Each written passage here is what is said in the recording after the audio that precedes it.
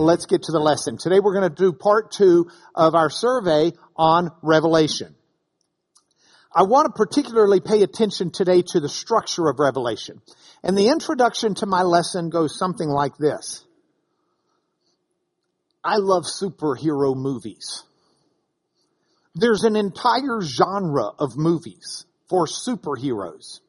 Now, some of you don't seem to go to superhero movies, and that's fine. It leaves more open seats for me.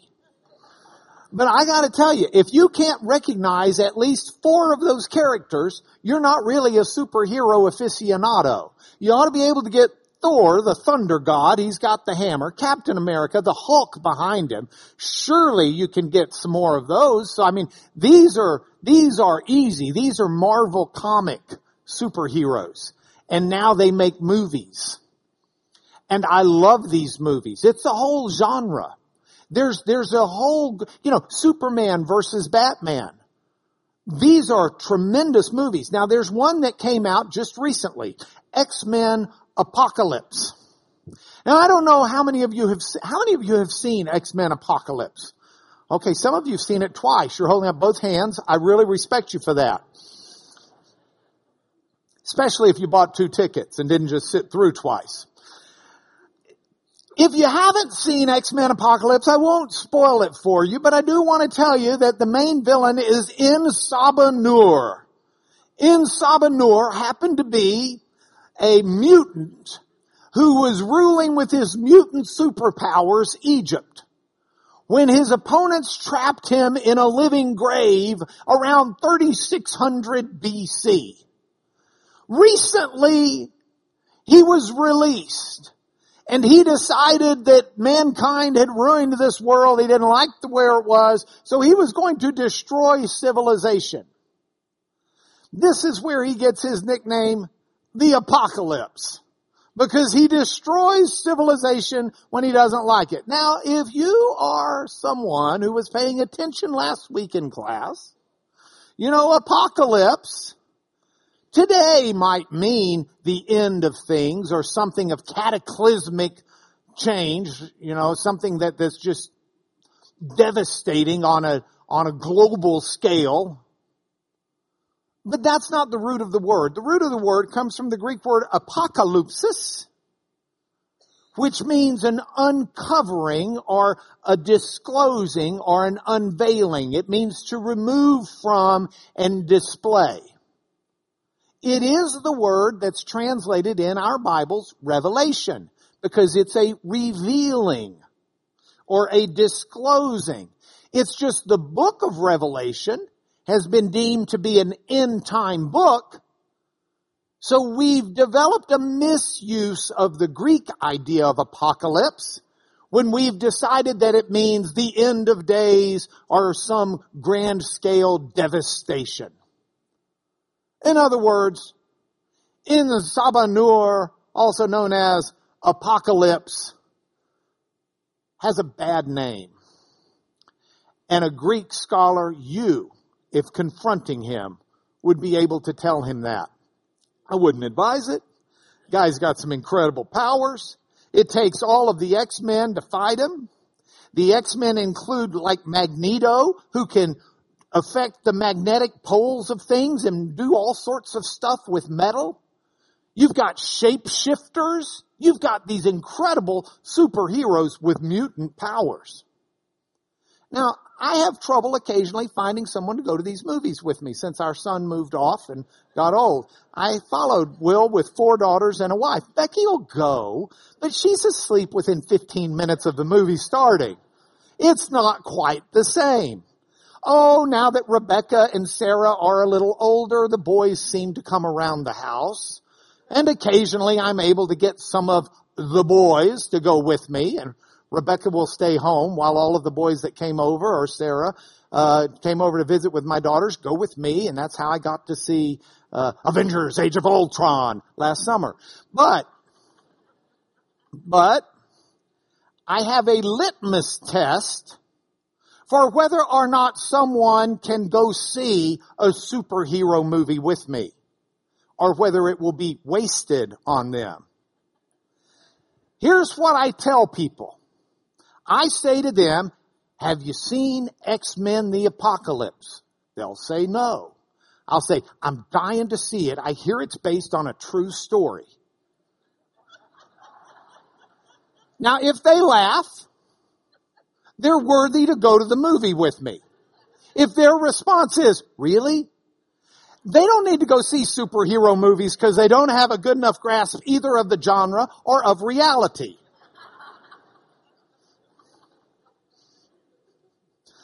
So we're talking this morning about apocalypsis, but not in Sabanur.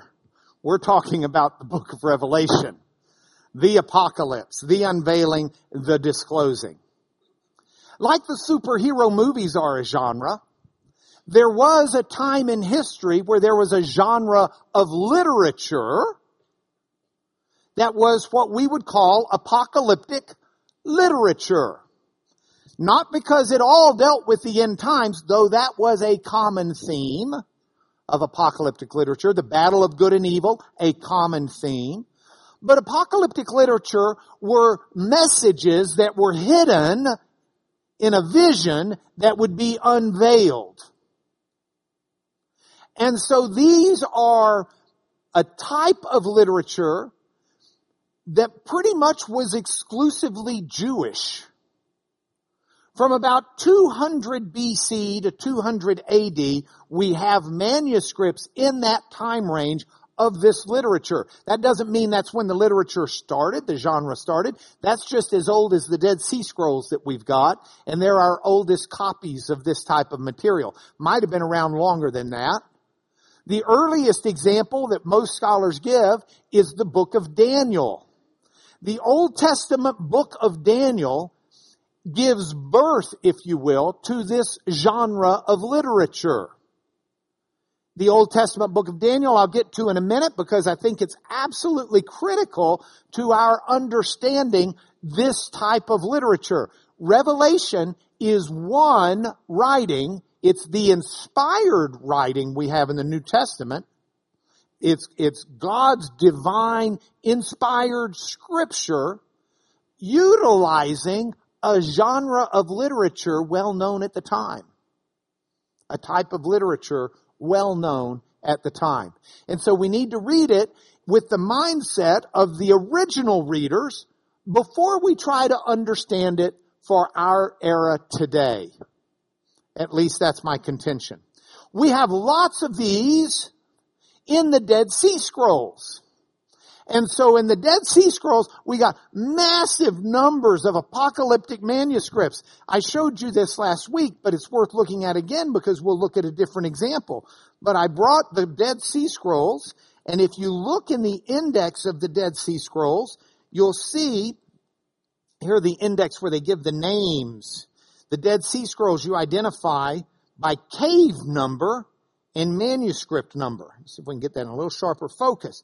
So, for example, the Apocalypse of Lamech is 1Q20. That means it was found in Cave 1 at Qumran, and it's manuscript number 20. The Apocalypse of Weeks, 4 Qumran 247. The Apocalypse of the Messiah was found in Cave 4 of Qumran. It's manuscript 521. And so you have all of these different apocalypses. You have the Apocrypha of Joseph, the Apocrypha of Joshua, Apocryphon of Joshua, Apocrypha of Lamentations. A number of these are apocalyptic pieces of literature, especially the Apocrypha of Daniel.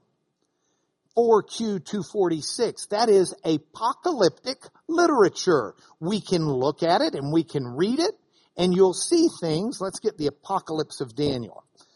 Apocrypha of Daniel. I showed you one passage of this last week, but I want to show you another passage because it's relevant in what we'll look at today. He will be called, this is the Messiah. You know, the Jews knew a Messiah was coming. This was not some newfangled idea that Jesus just unfolded. The people were eagerly waiting for a Messiah. They'd had this literature, this piece of writing we're looking at now was written before Jesus was born. You say, well, yeah, but that was found in a cave at Qumran. Yeah, that's important. That means it was prominent enough and popular enough that it existed out in the Essene community, and they worked to save it. It wasn't just some little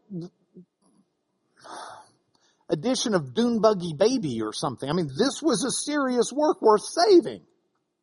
When your house is flooding, you don't go back in for the paperback Dune Buggy Baby, but you go back in for something valuable. He will be called Son of God, and they will call him Son of the Most High. That's Luke 1:32 language, where the angel Gabriel says that Jesus will be called Son of the Most High. If anybody's reading the Gospels who's familiar with the literature of the day, you cannot walk away knowing the literature of the day in the Gospels with anything other than an awareness that Jesus Christ was being called the Messiah, the Son of God, the Savior of the world. Because it's clear, the echoes of the language of the New Testament is echoing what the people of the day were saying. Look, like the sparks that you saw, so will their kingdom be. They will rule several years over the earth. They'll crush everything. A people will crush another people, a province, until the people of God arises and makes everyone rest from the sword. His kingdom, look at this. His kingdom, the Messiah's kingdom, will be an everlasting kingdom. All his paths in truth. He will judge the earth in truth. He says, I am the way, the truth. Jesus is making a messianic claim. All will make peace. The sword will cease from the earth. All the provinces will pay homage to him. The great God is his strength. He will wage war for him. He will place the peoples in his hand and cast them all away before him. His rule will be an eternal rule. And all the abysses, manuscript is ripped. That's it. I'd love to know what the rest of that sentence said. But we don't. So go dig in a cave and see if you can find it. These are out there, and we've got these, and they give us insight into what the messages would have said to the people. But that's a message from an apocalypse of Daniel, not Scripture. Do not be confused. These are people who were writing things, not claiming they were Scripture. This is like C.S. Lewis writing the Chronicles of Narnia. This is what they were writing, inspired by Scripture. But it's not Scripture. So this apocalyptic literature was a large Jewish genre between 200 BC and 200 AD. And that's what we've got, and we've got it here. Now, the apocalyptic literature itself shows a very strong link to the Old Testament book of Daniel. Let me give you an example of this. Here is the War Scroll I'm about to put out here. That's actually not a fragment of the War Scroll. That's just a fragment that fit my PowerPoint slide. It's a Dead Sea Scroll fragment, though, but not from the War Scroll. And here's the book of Daniel. Now, 1QM is the War Scroll. That's the designation for it. So chapter 1, verses 11c to 12. Read the following.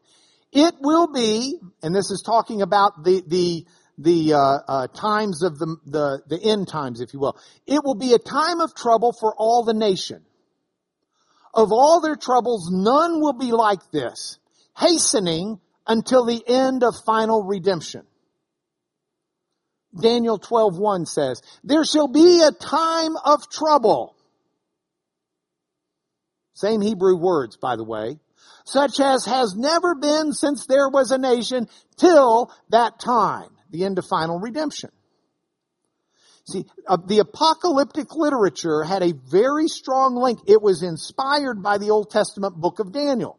So if we want to look at this in a little more detail, I want to tell you also, Revelation, which is apocalyptic literature, leans heavily on the book of Daniel. So for example, Daniel says, I saw in the night, Daniel 7:13, visions, I saw in the night visions, and behold, with the clouds of heaven there came one like a son of man.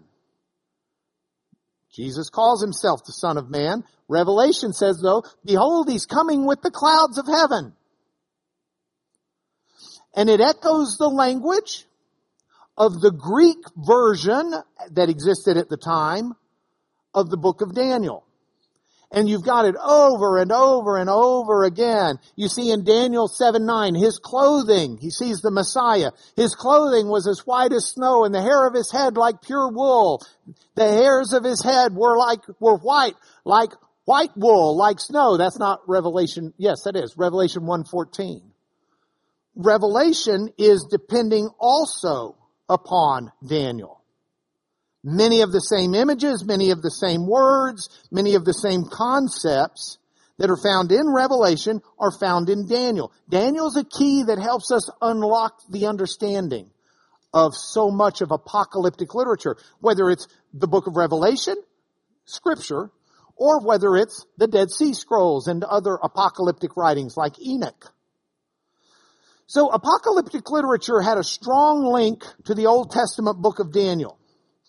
I brought a book, The Use of Daniel in Jewish Apocalyptic Literature and in the Revelation of St. John. This is by G.K. Beale. It's basically a printed version of his doctoral dissertation at Cambridge University.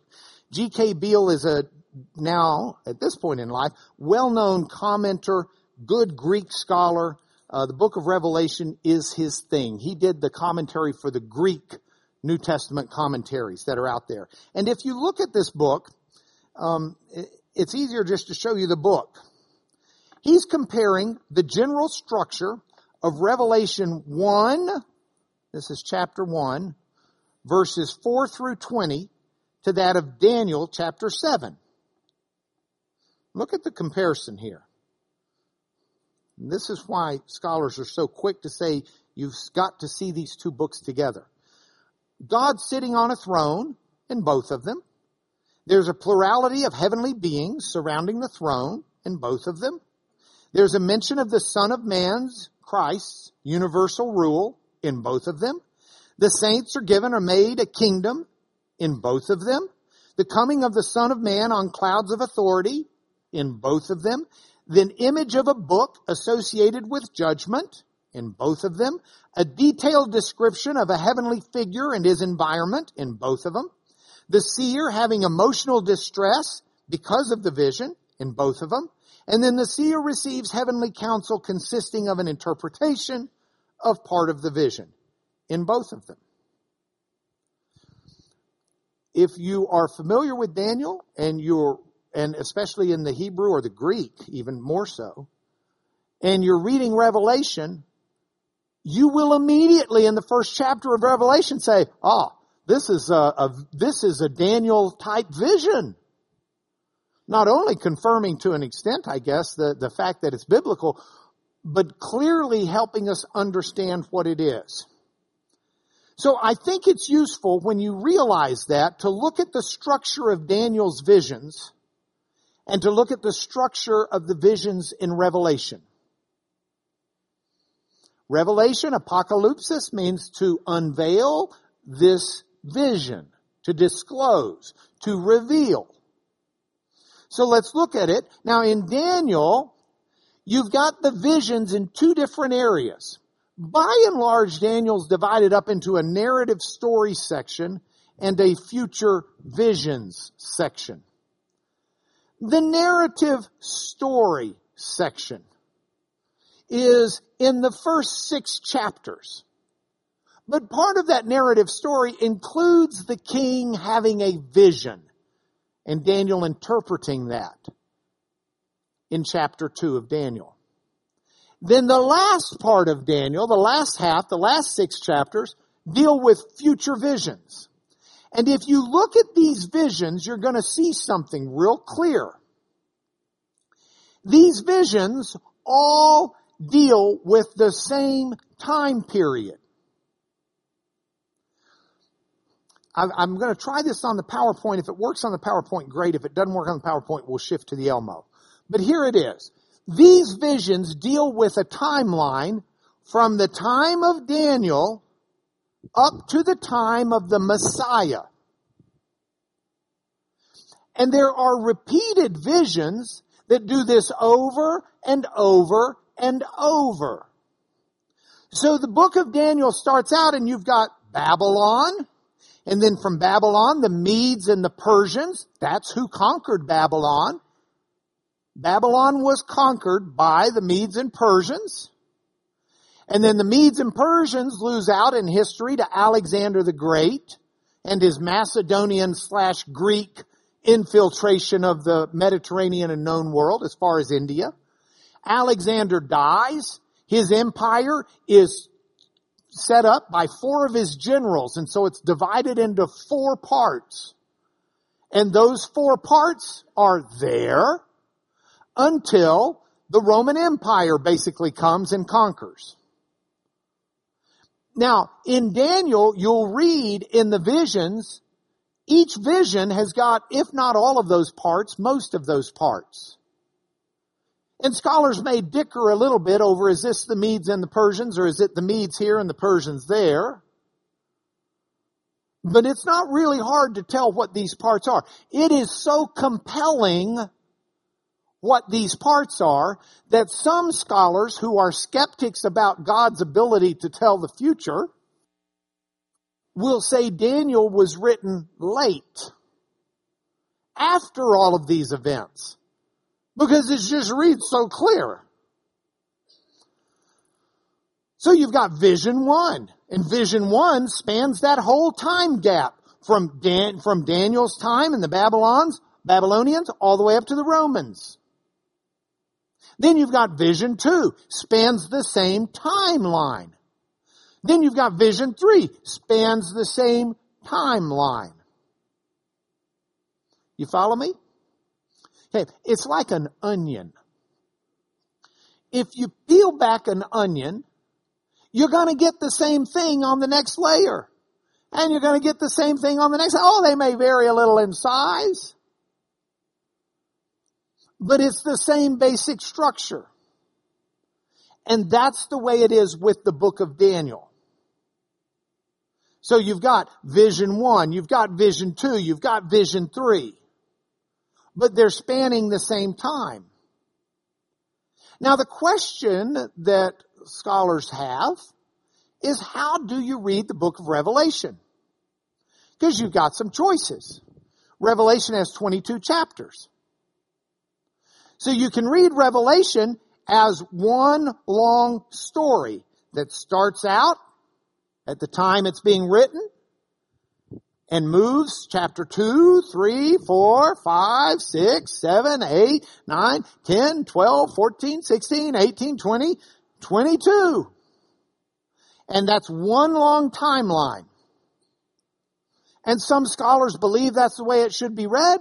And God bless them, there are a lot of mucho smart people who think that. I don't agree with it.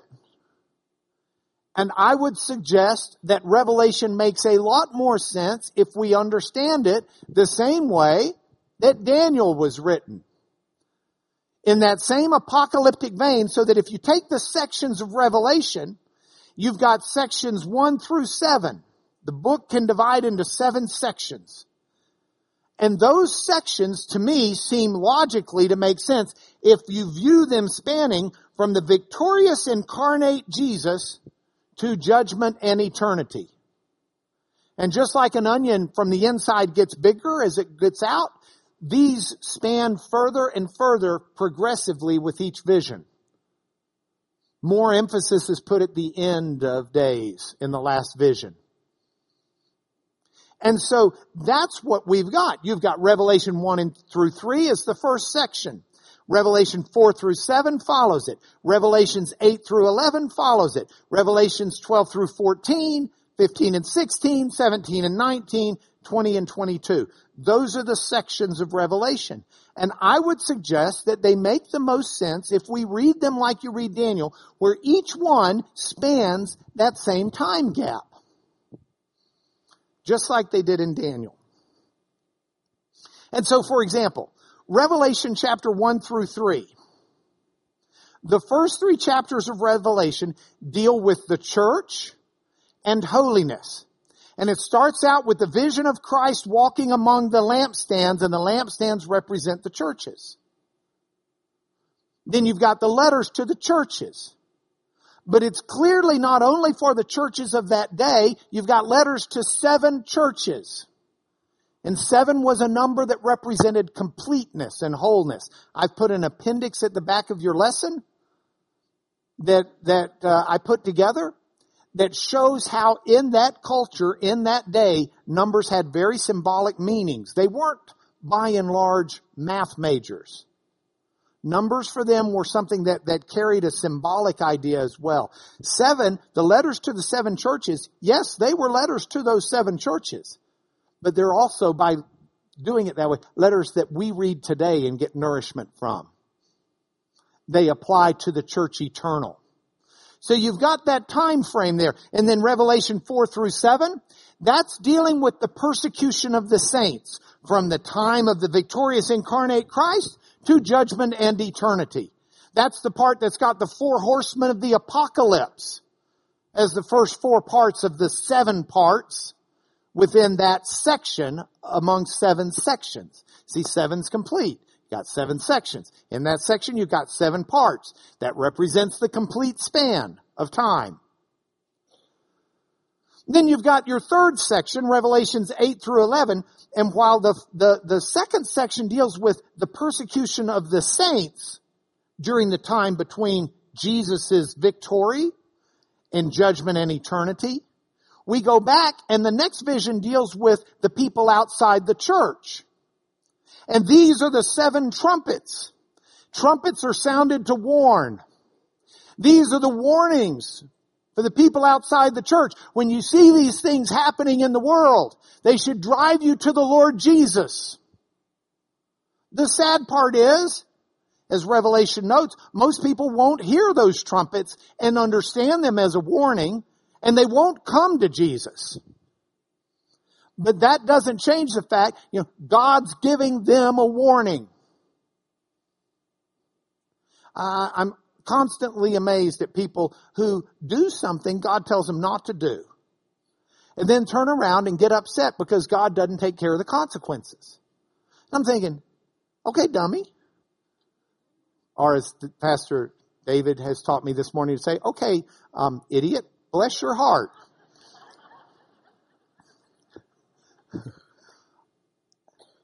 God's job was to give you the warning. Your job was to heed it.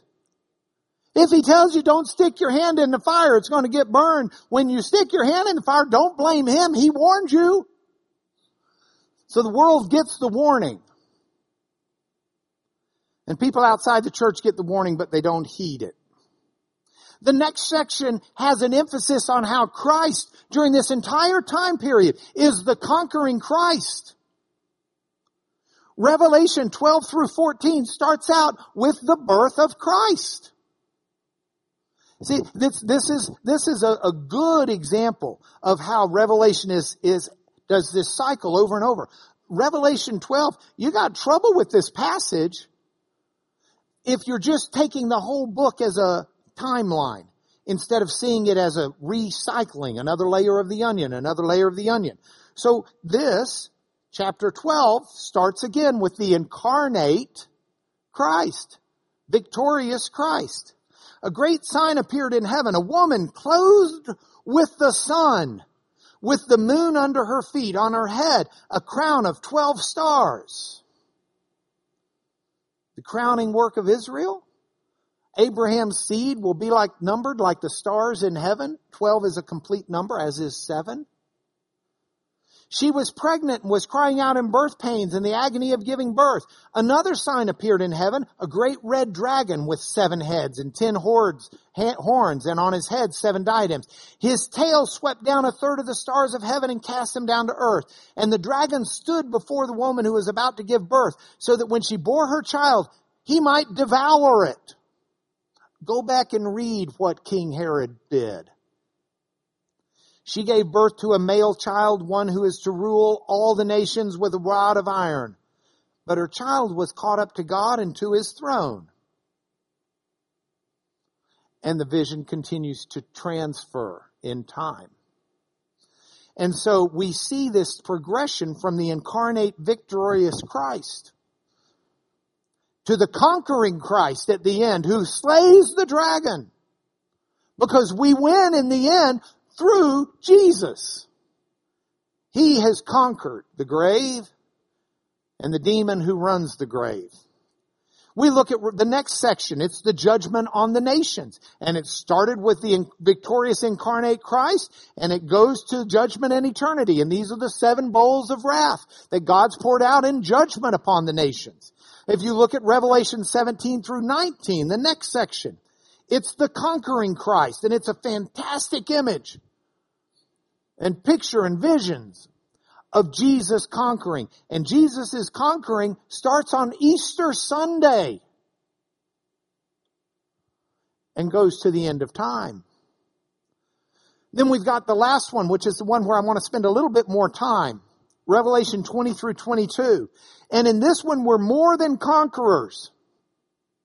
This is the one that has the new heaven and the new earth that comes down. This is a tremendous one. Now this changes if you... Let me say this.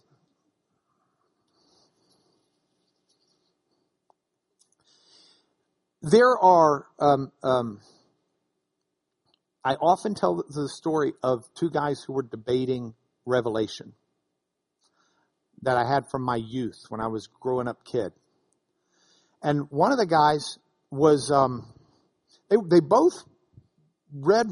were both very adamant about their stances. And in one way, their stances were the same on the book. And a fella who was there also said to them afterwards, I hear y'all are both on the same position on that, but I sense there being a little bit of difference between you two. What's the difference? And one of the fellas said, okay, we both believe it, but he's more adamant than I am. If Jesus comes back and does it a different way, I'm okay with that. He's going to argue with Jesus. And I remember that lo these 40 some odd years later, thinking, note to self. Always remember, if Jesus comes back, don't argue. Say, I was wrong. So it's real possible. I'm not going to be overly adamant. And I'll also tell you this. Revelation is not the only place in Scripture where the end of days is taught. You want to be premillennial? Be premillennial. You got tons of places you can go find it. You don't want to be premillennial? You want to be postmillennial? Be postmillennial. You got tons of places you can find that. You want to be amillennial? Come over to my house and we'll do it together. But there are tons of places you can find that. So I'm not trying to pigeonhole you, and I want to make sure everybody understands we approach this with humility, or we are fools. But having said that, that doesn't mean that there's not stuff we can understand. So I want to look at this passage for a moment, because I think it's one where clearly if you take the structure that I'm suggesting, how you read this passage will be very different than if you take a structure that says it's one long continuous timeline. Because this is the passage that talks about the binding of Satan. So if we look at Revelation chapter 20, Revelation chapter 20 starts with, and this is the start of a section. Then I saw an angel coming down from heaven, holding in his hand the key to the bottomless pit and a great chain. He seized the dragon, that ancient serpent, Genesis 1, 2, 3. Well, not 1, but 2 and 3, who is the devil and Satan, and bound him for 1,000 years. And threw him into the pit and shut it and sealed it over, that he might not deceive the nations any longer until the 1,000 years were ended. After that, he gets released for a little while. Now, what I've suggested to you is that this is actually going back and starting the cycle all over again. So this is the incarnate victorious Christ binding Satan. And some might say, well, Satan sure seems to have a heyday. Where do you get that from? Well, I get it from Scripture. So if we look, for example, if you go back to the PowerPoint for a moment, I've put up there it is. Let me go back from Balo, Deo. I've put up Deo as a Greek word. Matthew 12:24 is going to be our passage to look at. I'll put the Greek up here for you because I forgot you guys do read Greek. Deo. All right. Matthew 12:24. This is Jesus, life of Christ. He's been challenged for what he's doing. He's been challenged because he heals a demon-oppressed man who was blind and mute. Jesus heals him so the man speaks in amaze. All the people are amazed. Could this be the Son of David? Now the Pharisees hear it, and they say it's only by Beelzebub, the prince of demons, that this man casts out demons. Knowing their thoughts, Jesus said to him, every kingdom divided against itself is laid waste. No city or house divided against itself will stand. If Satan casts out Satan, balo is the Greek word for cast out. We'll look at that again in a minute. He's divided against himself. How will he stand? If I cast out, balo, again, demons by Beelzebub, by whom do your sons cast them out? But if by the Spirit of God I cast out demons, then the kingdom of God has come upon you. How can someone enter the strong man's house? How can someone plunder his goods unless he first binds the strong man? That's the Greek word deo. Jesus is saying, I have bound the strong man. I have bound the serpent. That's how I'm casting out these demons. Satan is bound. That's how I'm plundering his house. There's another passage, a couple of chapters later, where Jesus says to his apostles, you can bind, and what you bind on earth will be bound in heaven. Same word, deo. So if you go back where it talks about Satan being bound for 1,000 years, 1,000 I would suggest, don't set your calendar by it. Again, it means a large length of time. He seized the dragon and bound him for 1,000 years. That's deo in the Greek. That's what Jesus did. That's how the church gets a hold. That's how the church conquers the world. Now, it's not constant. There's going to be an end of times where Satan's a lot freer than otherwise. But this is the same thing where he says he threw him into the pit. That threw him, that's the Greek word balo. Threw him into the pit. He bound him and he threw him out of the world and into the pit. And that's the same language that Jesus uses over and over. And so I do see this as one. Now, when the 1,000 years are ended, Satan will be released from his prison and he'll come out to deceive the nations all over the earth at the four corners. Four means the whole thing, north, south, east, and west. All over the earth to gather them for battle. There's going to be some horrific time at the end. But we know after this, Jesus is victorious. He comes back. There's a great white throne scene. There are new heavens and new earth. And the old is passed away. The sea is no more. And the holy city, New Jerusalem, comes down out of heaven from God, prepared as a bride, adorned for her husband. And this is the one where last week, if you were here, we compared the New Jerusalem from the Dead Sea Scroll apocalyptic literature, because they had the New Jerusalem. There's a whole bunch of those writings with the New Jerusalem. All of them, or a number of them would have the 12 gates, just like in Revelation. But the difference is, in the non-scripture writings of humans, there's always this incredible temple in the New Jerusalem. But in Revelation, there's no temple because God himself dwells there. And John's revelation uses the genre of the day to drive home a very important point. That at the end of days, God dwells in our midst. It solves the Genesis problem.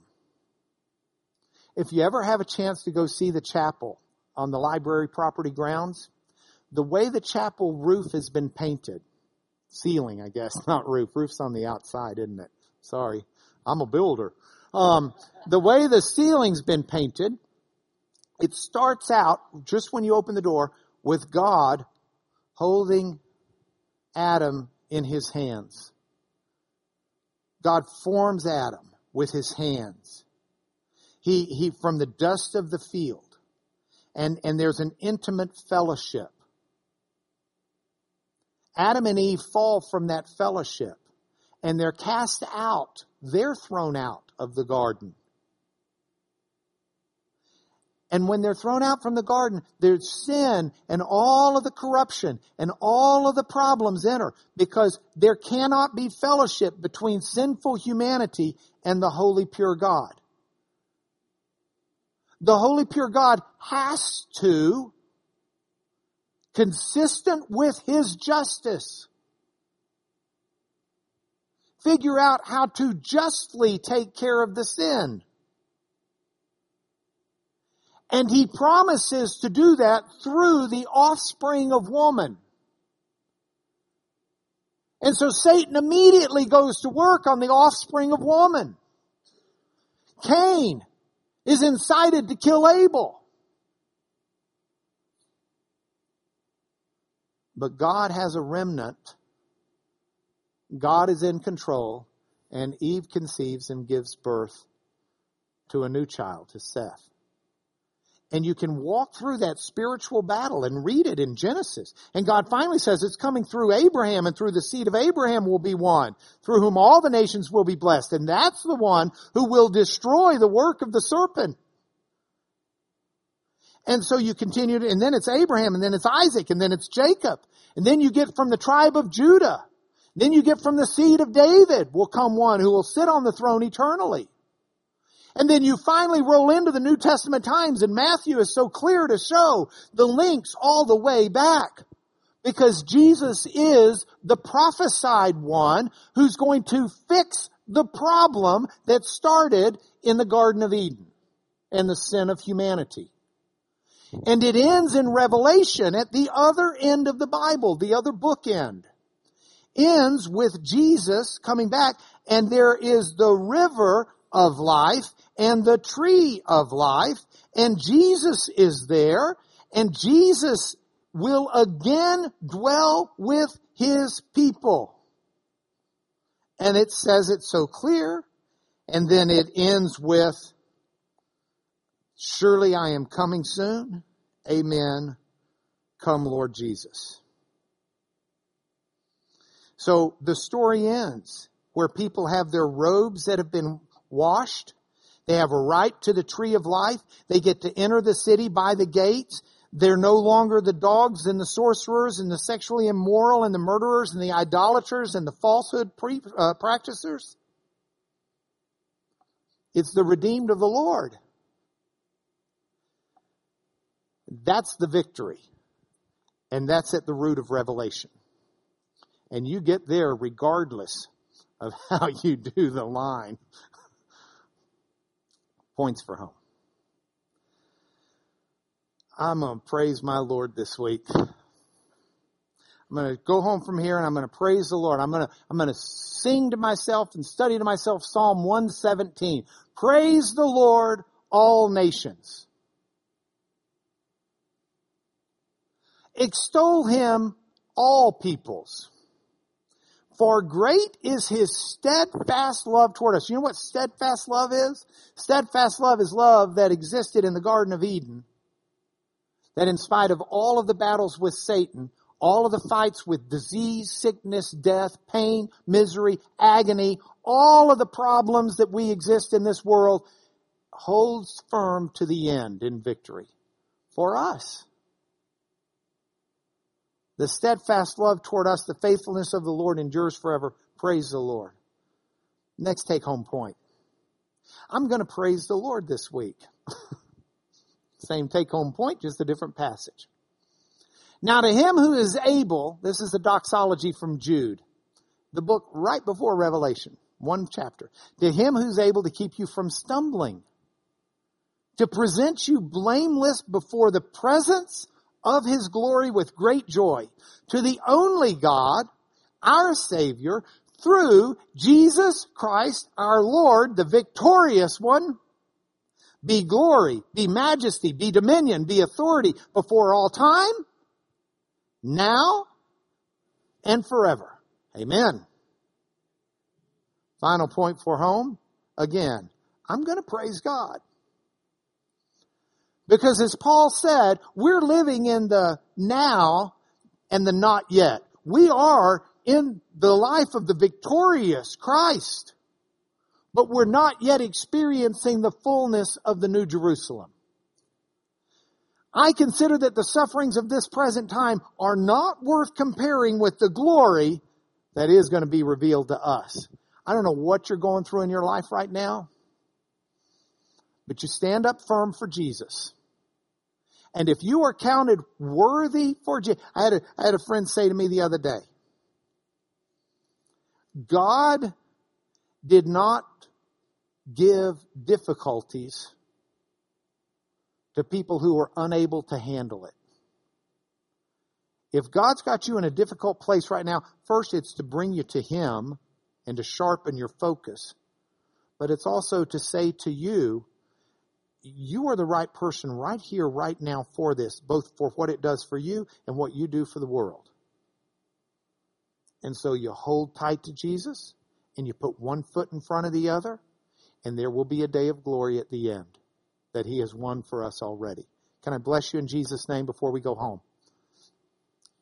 Lord, I lift up my friends here today, my friends and my family, both in this room and who watch by internet, Father, or listen on the radio. I lift them up and I ask you to bless them. Give them the confidence and the courage and the steadfastness that comes from knowing Jesus Christ has conquered eternity for us. And all we're doing is walking there right now. And we don't do that, Lord, alone. We do that with you each step of the way. Bless my friends, Father. In Jesus' name, amen.